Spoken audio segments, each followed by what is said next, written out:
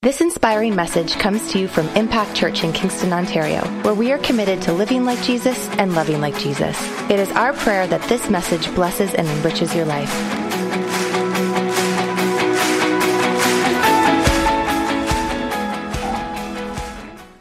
Well, I'm enjoying myself. I have to say, I'm enjoying this series. I'm enjoying studying it. I'm enjoying processing through it.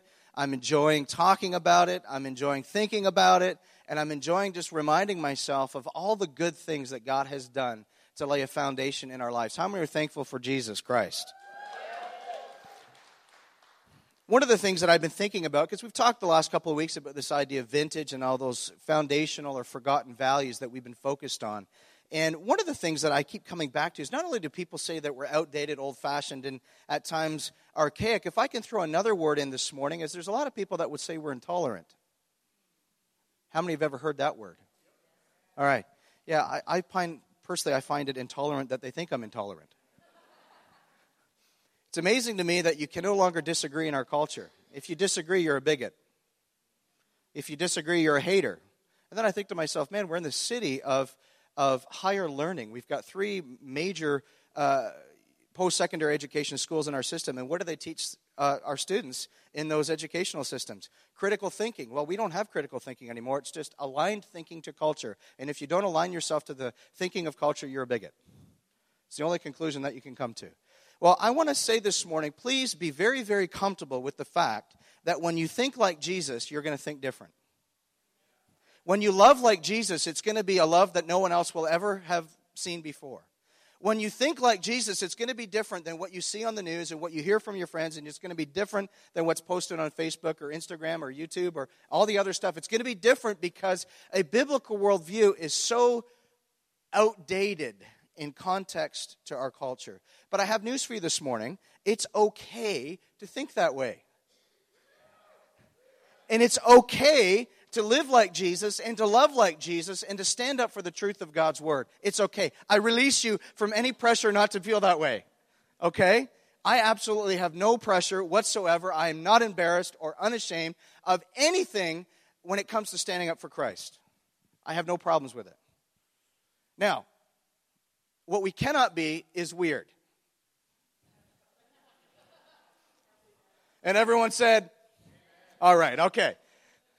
God does not promote weirdness, but God does promote a genuine love and truth and compassion that is beyond what most people could ever fathom.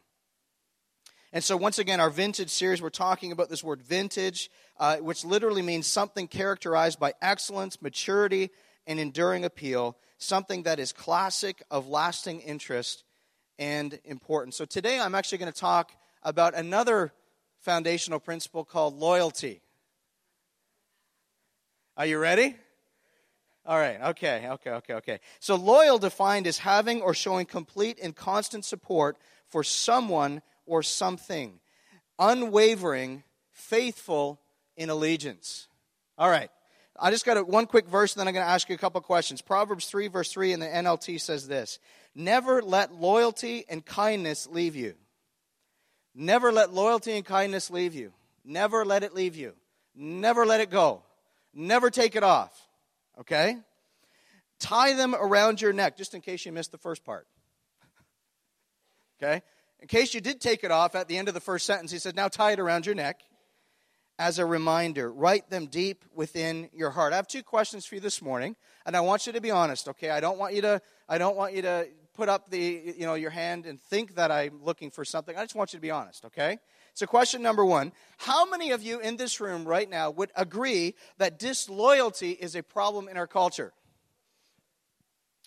Okay, the 2 people that didn't put up their hands are lying. Okay, everybody put up their hands.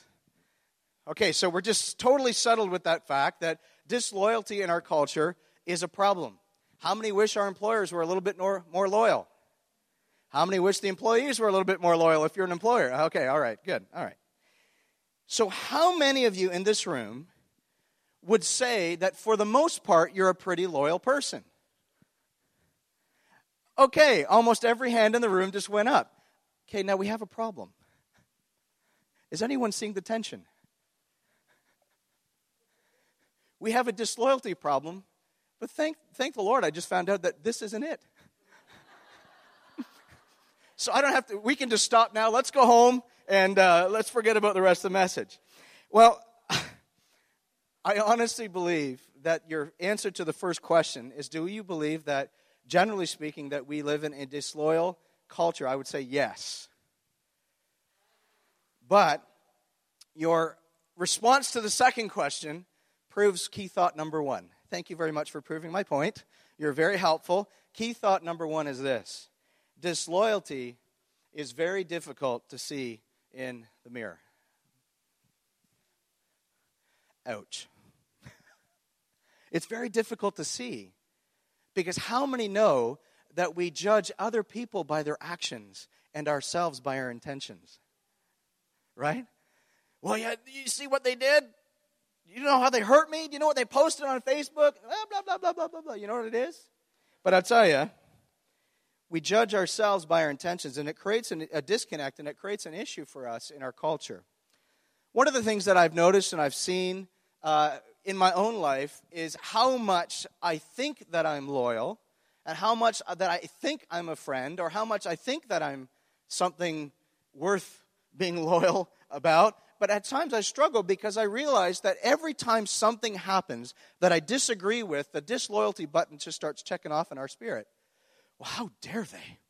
How dare they do that? How dare they say that? I feel disrespected. But you have to understand that disrespect and disloyalty are two different things. Right? Remember, Sandra shared a couple weeks ago that honor is given, respect is earned.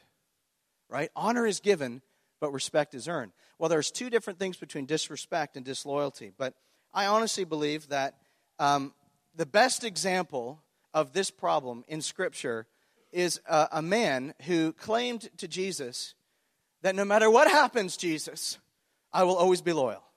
No matter who deserts you, I will always be with you, and I will always stand up beside you, and I always will vouch for you. Who do you think this guy was? Peter. Peter. The one thing I've realized in my own life is that we're a lot more like Peter than we would ever admit. We are. So Matthew 26, verses 33 to 35, just a little passage of Scripture here. And I'm just going to give you just a little bit of this story. It says in verse 33, Peter replied, "Even if all fall away on account of you, I never will." How many have ever heard someone, a friend of yours, say the word never or always in everything that they say? Okay. How many does it just make you kind of get a little irritated? I never would do that. Oh, really? I always do that. Oh, really? I didn't know that. Thanks for letting me know. It says, I never will. Here's a disciple that was convinced that he was the most loyal person on the face of the planet. He actually vouched for a couple chapters earlier. He vouched for having a throne right beside Jesus, along with James and John. They're all vouching for where can we have our special seat in heaven? And Lord, where can we sit? We got to be beside you because we're the most special ones of the bunch, right? Truly, I tell you, Jesus answered, this very night before the rooster crows, you will disown me 3 times. You will be disloyal to me 3 times. Can you imagine being Peter, just living 3.5 years with Jesus, seeing all the miracles, seeing all the things that he's done, and being so excited to actually be with him and actually be a part of those miracles? Can you imagine that Peter's the only guy that walked on water? I don't know about you, but that's pretty cool. I'd love to do that, and not in the middle of February. But I'd love to do that in the middle of July when you actually looks like you're walking on water. That would be awesome. But here's a guy that was very close to Jesus, went through everything with Jesus. And Jesus looks at him and says, Peter, actually, you're not just going to be disloyal to me once, not just twice, but 3 times a lady. Woo! Oh, sorry, the song came back to me right there. Whoa. I don't know what happened. Something just overtook me there. I'm sorry about that. Oh, okay. But Peter declared, even if I have to die with you, I will never disown you. I will never be disloyal to you. And all the other disciples said the same. Yeah, we think what he said. Yeah, what Peter said. First of all, you have to understand, when the other disciples are saying what Peter said, it usually means that he's the leader. So he was not only speaking for himself, he was speaking for the other 12, or the other 11. He was speaking for them. He was saying, listen, we're your posse, we got your back, no problem. And then literally within hours, boom, what happens? They all fled. The only one who came back, showed up at the cross, was John. Peter, where was he? Goes on in the story. Many of us know the rest of the story. 3 different people asked him if they knew Jesus. If Peter knew Jesus, Peter said, no, I don't even know what you're talking about. I don't even know the man. And then in Matthew 26:75, he says this, then Peter remembered the word Jesus had spoken. Before the rooster crows, you will disown me 3 times. And he went outside and wept bitterly. Disloyalty is very hard to find when looking in the mirror. It's very hard to find. Because what we don't understand is that disloyalty is such a massive part of our culture that because we live in this culture and because we're around this culture and because we're involved in the conversations that every one of you have week to week, whether it's with your neighbor, whether it's at your job, wherever it is, no matter what happens, we are absolutely surrounded by a culture of disloyalty. Would you not agree? So how do we fight against that? How do we be honest with ourselves, look in the mirror and say, I got a disloyalty problem? Man, I unfriend someone on Facebook quicker than I can say my own name. Whatever it is for you, it can be a variety of different things. But we have to understand the very first step to discovering the problem is to look inward. To say, Lord, what areas of my life are disloyal? I don't know about you, but we live in a generation where disposable relationships are the norm. What are the statistics that I used to do at John Howard Society? I used to do this seminar for people who were looking to start a new career. We had all this different information. We had a whole pile of stats, and the one that has always stood out to me that I never forget is the statistic from 1964, I believe it was, and it said this, that the question was on what's the average length of time that an individual will stay in one career, and the number was 28 years. Fast forward to 2006 when I did this seminar, and they asked a different question. They said, in this particular generation's lifetime, how many careers will they go through by the time they retire? And the answer was 7. What changed? What changed? Loyalty. We're not loyal to anybody. Because I don't know if you guys have read a lot about American politics, and I'm personally absolutely engrossed by that stuff. I love following along with it. I love the elections. Donald Trump just gives me joke after joke after joke right now. The guy, I don't even know how in the world that anyone in their right mind would ever even see him as a viable candidate. I have no clue. Maybe he's got the best comb-over in the world, so that's what they're doing. I don't know. Let's just have one guy with a comb-over, and then everything else is good. It kind of balances everything else out. But the one thing that they often talk about in the last 2 years is a policy called protectionism. It's basically, let's look inward for everything, and let's protect all of our own assets and interests so that no one can come against that. But this is exactly the very root of disloyalty. We become protectionist. We keep everyone else away. And we put up our walls and our barriers, and we say, no, I'm okay here. The problem, in essence, is that the very loyalty that God wants to live out through your life is now shunned and barriered from the very people that God wants you to live in loyal relationship with. You say, how do we get over that? How do we deal with that? Well, my key thought, number 2, which I want to talk about, because I think this is incredibly important. Key thought number 2, are you ready? Loyalty, true loyalty, is proven, not proclaimed. I've lost count how many people in our culture right now, in our society right now, that have to constantly prove verbally that they're committed to you. Why do we do that? Because we know that there's an issue in our side of our hearts and we're really not. Right? If you have to proclaim it, I have news for most of us. I don't think it's true loyalty.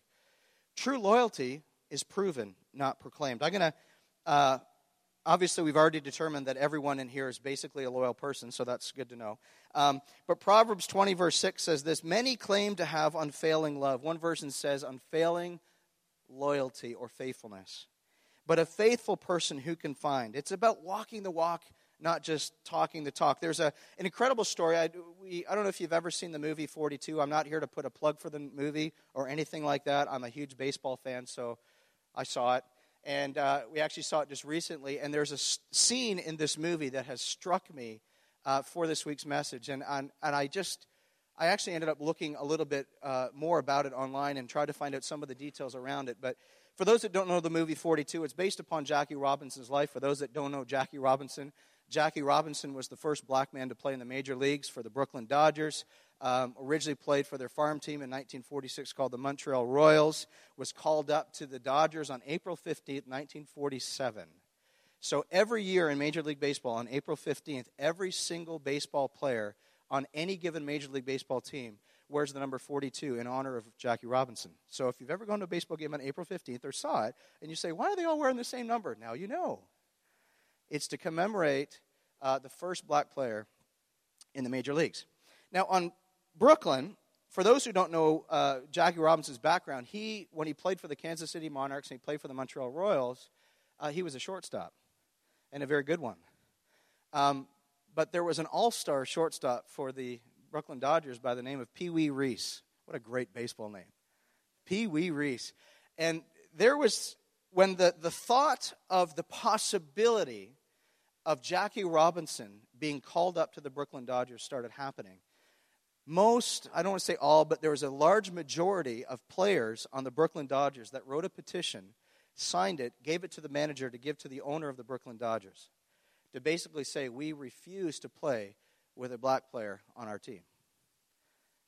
It's hard to imagine that was only 70 years ago. Isn't that crazy? That's just insane. Insane.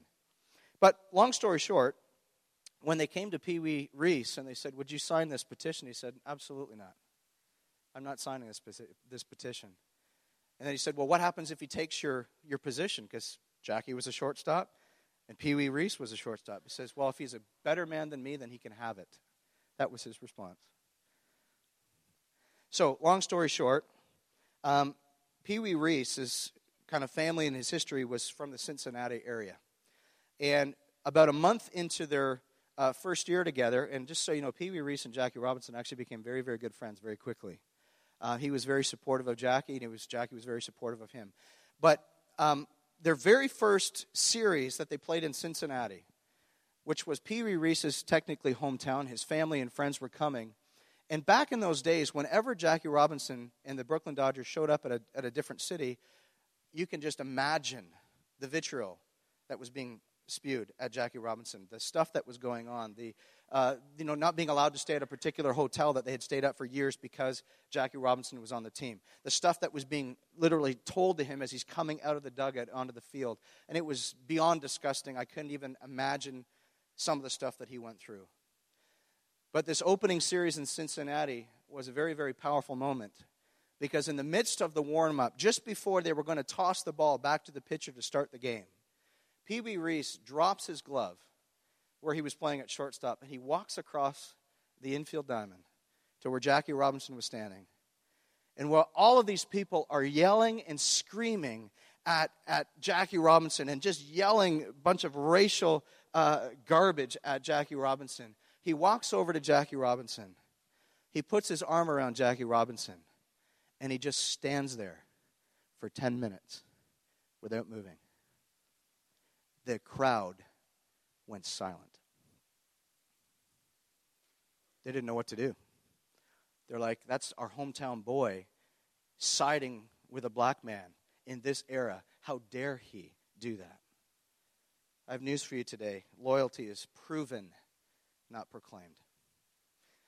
With that story, it's very interesting. The Brooklyn Dodgers obviously moved to Los Angeles. They're now the Los Angeles Dodgers, for those that don't know their baseball history. But one of the New York Mets farm teams, their single-A team, actually plays out of Brooklyn. And out front of their fairly new stadium, it's about 10 years old, outside of their stadium, there is a bronze statue with Pee Wee Reese with his arm around Jackie Robinson. It's immortalized for all of history to see one gesture of loyalty above anything else. Loyalty is proven. It's not proclaimed. Do you believe that this morning? There's another story in Scripture. I mean, that story gets me going anyway, but there's a story in the Bible that's incredible about this principle as well. It's the story of a soldier, a commander, and a king. And for those that maybe don't know a little bit of the history, I'm just going to give you a little bit of the history at the particular moment, or the context to this story. King David's third son, his name was Absalom, and he had a problem. His problem was, number one, he was probably the most disloyal person to David and his kingdom that ever existed, and he was his son. That's a problem. One of the other problems was Absalom wanted his throne. So when you're disloyal and you want something that you don't have, how many know that you're going to do anything you can possibly do to get it? And you'll use all means necessary to get it. Every game you could possibly think of being played, Absalom played in order to get King David, his father's throne. So, long story short, Absalom had committed murder and was running for his life. And even though through this whole time, David was sending his love and his affection and his loyalty to Absalom and asking him to come back, Absalom ran for his life. About 3 years later, Absalom, in that 3-year process, had gathered an army with the sole intention of coming back to Jerusalem to take David down and to take his throne. Talk about love. The whole 3 years, David is sending his care, his love, his loyalty, his concern to his son. We miss you. We want you back. Let's talk it over. Let's figure this out. I'm sure we can figure this relationship out because I want you as my son in my life. And Absalom's response is, I'm going to take 3 years and gather an army that's so big and so huge and so monstrous that we're going to come back and we're going to take David out. So David now, 3 years later, was running for his life. And this guy in the middle of 2 Samuel that I've never heard of before in my life, his name is Ittai. What a great name. I feel like asking his parents, what were you thinking? But in the middle of this story, they run into this guy named Ittai who was not even a Jew. He wasn't for David and he wasn't for Absalom. As a matter of fact, he didn't really know anything about it. But David was kind to Ittai and to his 600 men. And let's pick up the story in 2 Samuel chapter 15, verses 19 to 20. It says this, the king said to Ittai the Gittite, why should you come along with us? Go back and stay with King Absalom. You are a foreigner and exile from your homeland.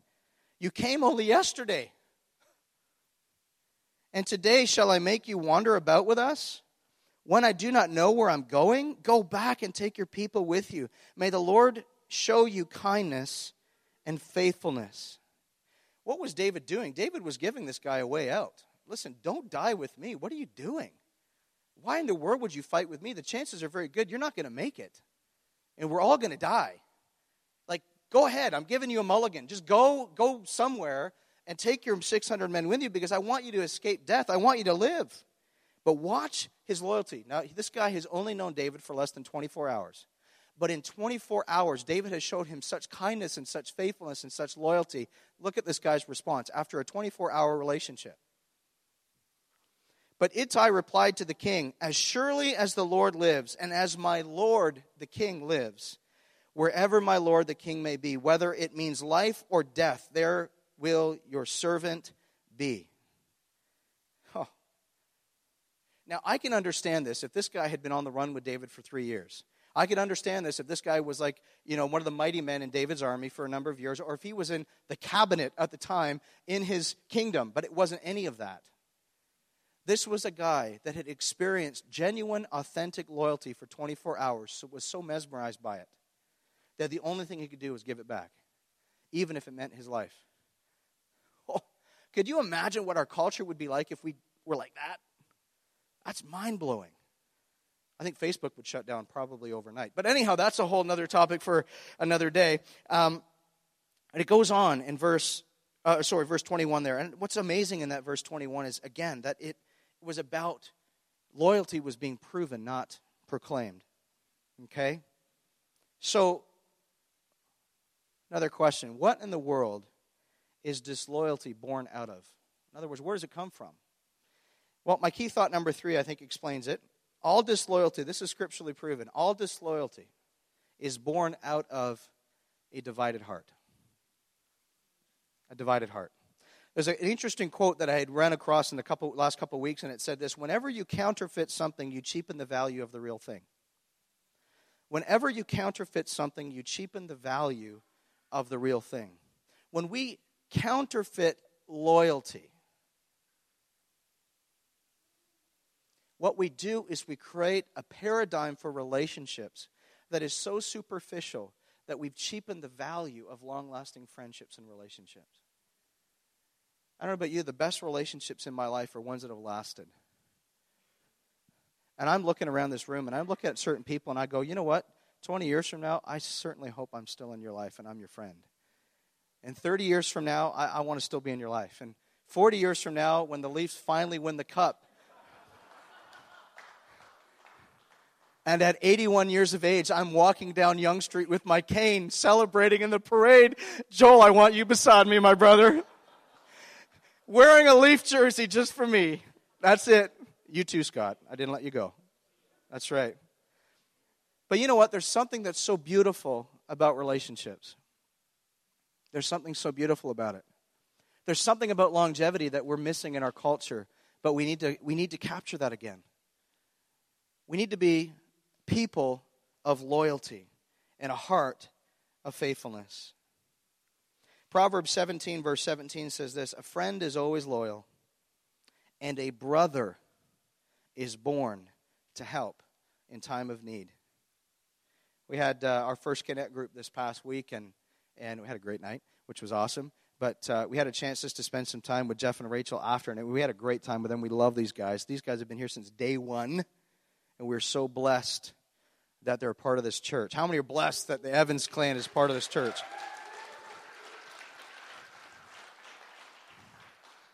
But we got to the end, and we always take at least an extra 2.5 hours at the front door before we leave. It's our history, it's our pattern, it's what makes our relationship so special.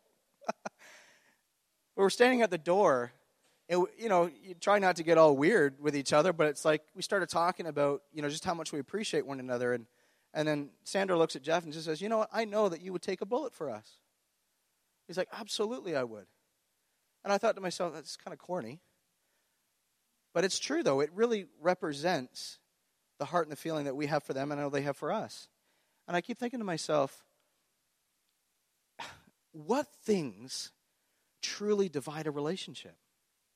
And if you really look at what divides a relationship, in most scenarios, it's so ridiculously petty. Right? It's so ridiculously petty. And you go, that's silly. I mean, we're literally going to just break our relationship because of that. Okay, if that's what you want. But I go, why in the world have we created a paradigm of relationship that is so dependent upon how we feel or how the circumstances are going or if they all said the perfect things all the time? It's got to go deeper than that. It's got to be deeper. It's got to be a depth where Ittai looks at David and says, "You know what? I've only known you for 24 hours, but man, the loyalty you've shown me, I'm going to just repay it. You don't have to do that. It could mean death. This could be the end of your life. That's okay. I'm going to do it anyway. Because there's something about you, David, that I want to follow." I don't know about you, there's a loyalty that's missing in our culture, but I believe that the church is rising up and is expressing the heart of loyalty to others. I honestly believe that we're going to be a lighthouse after lighthouse after lighthouse of all those people that are in messed up relationships and have no concept of how to fix it. And they're going to look at you and they're going to say, "What in the world have you done different?" And they're going to come to you and say, "Can you show me how it's done? Can you teach me what you've learned?" And you're going to look at them and he says, "I've only got one thought I can really share." "What's that?" "It's about loyalty." That's it. And my loyalty for you is not proclaimed, it's proven. Because at one point in my life, I had to look in the mirror and realize I was disloyal. And I came back to the fact that there's only one person that's ever lived on this planet that lived out authentic loyalty, and it was Jesus Christ. And once I met Jesus Christ at the cross, and he helped me to look in the mirror and see my issues of disloyalty, I started to no longer proclaim to everyone how loyal I was to them, and I just proved it. I just proved it.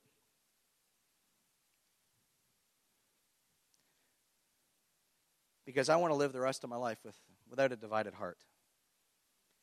I don't want to live with that.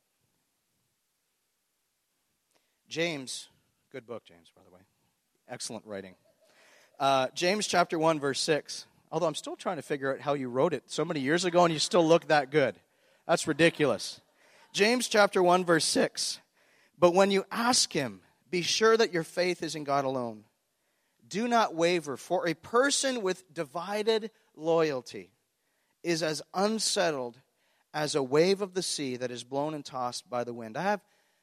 If I can just throw in a little thought here. One of the things that I've often talked about and discussed, Sandra and I have talked about this quite a bit, is how we use words to describe a relationship that's not true. And now what we've done is we've created a false relationship, and now we have to keep up the false relationship based upon the words we used. So, for example, I'm going to use a little cute little dating moment. How many know that when you're dating somebody, once you say the word, I love you, it changes everything? I like you. I really, really like you. You're just awesome. And then you say, I love you, and then everything changes. What happened? You just went to a whole nother level of loyalty and friendship and faithfulness. You went to and then the promise ring comes, and it's like, woo! And then you never know what's coming next. And then one day you're at the top of the CN Tower in the restaurant, and then the next ring comes, and then it's the wedding day. And unfortunately, there's far too many people in this society right now that put words out into relationship that they truly either don't know the definition of it, or they're creating a false sense of relationship which they don't really want anyway, and now they're living out a relationship that's divided, and then they're disloyal, and people get hurt. Can I relate to anyone today? How many times we say something about a relationship that we don't really mean, but we say it because we feel pressure? Are we here today? How many people think that there's a lot of disloyal people in our culture? Okay, here we go. What do we do with that? What do we do with situations where we are, if I can say it, we're keeping up appearances with certain people in order to protect a relationship that was never genuine to begin with? How do we deal with that? Here's how we start. Step one, look in the mirror, right? Key thought number one, look in the mirror and be honest. Be honest. I think I know this could create a mess, but I think one of the most important things we need to do is be honest with each other. If someone comes to you and says, I want to be your BFF forever, and you're not feeling comfortable with that, just say, BFF with someone else because I'm not going to say that. The point is that we carry on a false image of relationships God never intended us to have. And now what we've done is we've created a divided heart over a relationship, which only leads to more pain, frustration, and disconnect. It's better that we're honest. Right? Are we good? Okay. Going on in James' book, which he wrote very, very well. In verse 8 of chapter 1, it says, their loyalty is divided between God and the world. And they're unstable in everything that they do. Somebody came along in the Gospels and asked Jesus this one question. And he basically said, he asked this question. He says, what is the most important commandment? So if you could just find one, what's the most important commandment that you can tell us as humans? And Jesus responded and said this. Some of you may have heard of it. Love the Lord your God with all your heart and all your mind and all your soul and with all your strength. Love the Lord your God with all your heart, all your mind, all your soul, and all your strength. I remember singing a song with that in Sunday school back in the day. Had actions and everything. It's the only way we could remember the song, right? But what's that talking about? Be loyal. I wish I could say that in times of my life that I understood this concept, but I can say I didn't. I wish I did. But many of us live with a divided heart towards the very things that God wants us to be loyal to. What areas could that be? Well, your spouse. Why is it that the divorce rate is almost the same in the church as it is in the world? Well, because we have a divided heart. What started the divided heart? A look, a thought, a conversation, an emotionally intimate conversation with a coworker you should have never had? What is it? I don't know. With a friend. Could be a friend. Could be church. It's always so hard as a pastor to talk about things related to church because I'm the pastor. But at the same time, we live in a culture where people don't stay in churches for, it's like every 1.7 years. Boom, there they go. Bless you. See ya. And just kind of go, what is it doing? It's creating a sense of disloyalty. Now, I'm not saying that you have to stay at this church for the rest of your life. All Senator fans, I'm a little debatable on that one, but The point is this. Whenever we leave something, or whenever we leave a friendship, or whenever we leave a church, we should be blessed out. And we should feel a leading of the Lord. Not I don't like this and I'm leaving because the pastor keeps talking about the Leafs and it drives me crazy. I complimented you about your book writing skills. Yes, I know. I need deliverance from the Leafs. I think I do. I've just come to grips with the fact that I have a problem. Hi, my name is Cameron. Thank you.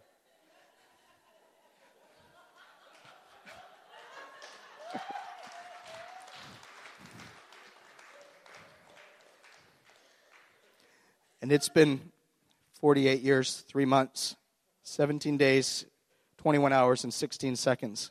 Thanks. Thank you for that. Hold on. I just got a word from the Lord. I'm surprised the Maple Leafs have a website. They usually have trouble stringing 3 W's together.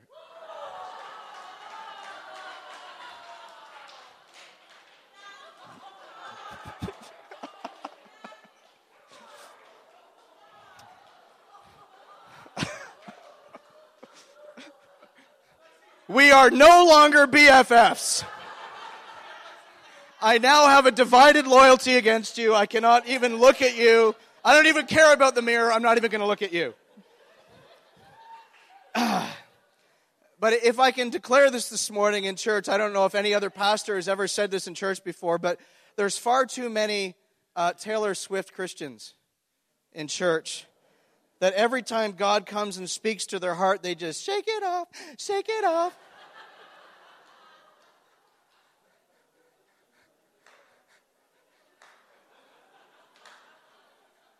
You know what I'm saying? Yeah. That was for you. Or when we declare to God that we are never, ever, ever getting back together. You know what I'm saying? There's far too many Taylor Swift Christians out there. But here's what I want to end with. Are you ready? She's like...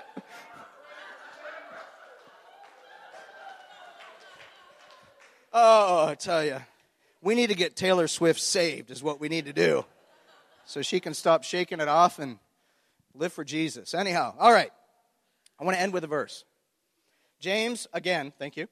Chapter 4, verse 8. Here's the key. Come close to God. Because when you come close to Him, you're changed by Him. And when you come close to Him, you get a hold of the very declaration Jesus declared to that man in the book of Matthew. That if you can come close to me, I'm going to teach you how to love somebody with all your heart, all your mind, all your soul, and all your strength. Because right now there's some people that are loving people with all their heart, but not all their mind. And there's some people that are loving people with all their mind, but not their heart. And it creates a disconnect. Why? Because there's divided loyalty. Goes on and says, come close to God, and God will come close to you. It doesn't say He'll think about it. He says He will. Just come close to God. Some of you in this place this morning, you just felt like people in the church, and God in particular, you've been feeling like He's been disloyal to you. I have news for you today. God is never disloyal. We may not understand His ways sometimes, but He's never disloyal. But I will say this, His people are. His pastors are. His leaders are. His Christians are. His volunteers are. They are, because we're human and we still have issues of divided loyalty. But don't make a decision on God based upon His creation. Make a decision on God based upon Himself. Amen? And help us become better. Love me with all your heart and all your mind and all your soul and all your strength, no matter which team I cheer for. And then it's going to be good. It goes, wash your hands, you sinners. Purify your hearts, for your loyalty is divided between God and the world. When we come close to God, we should experience and see His goodness. And in contrast, we're going to see areas where we're not quite loyal. Thank you for taking the time to listen to one of our messages from Impact Church. We hope and trust that this message encouraged you. If you want to find out more information about our church, check us out online at www.impactkingston.com.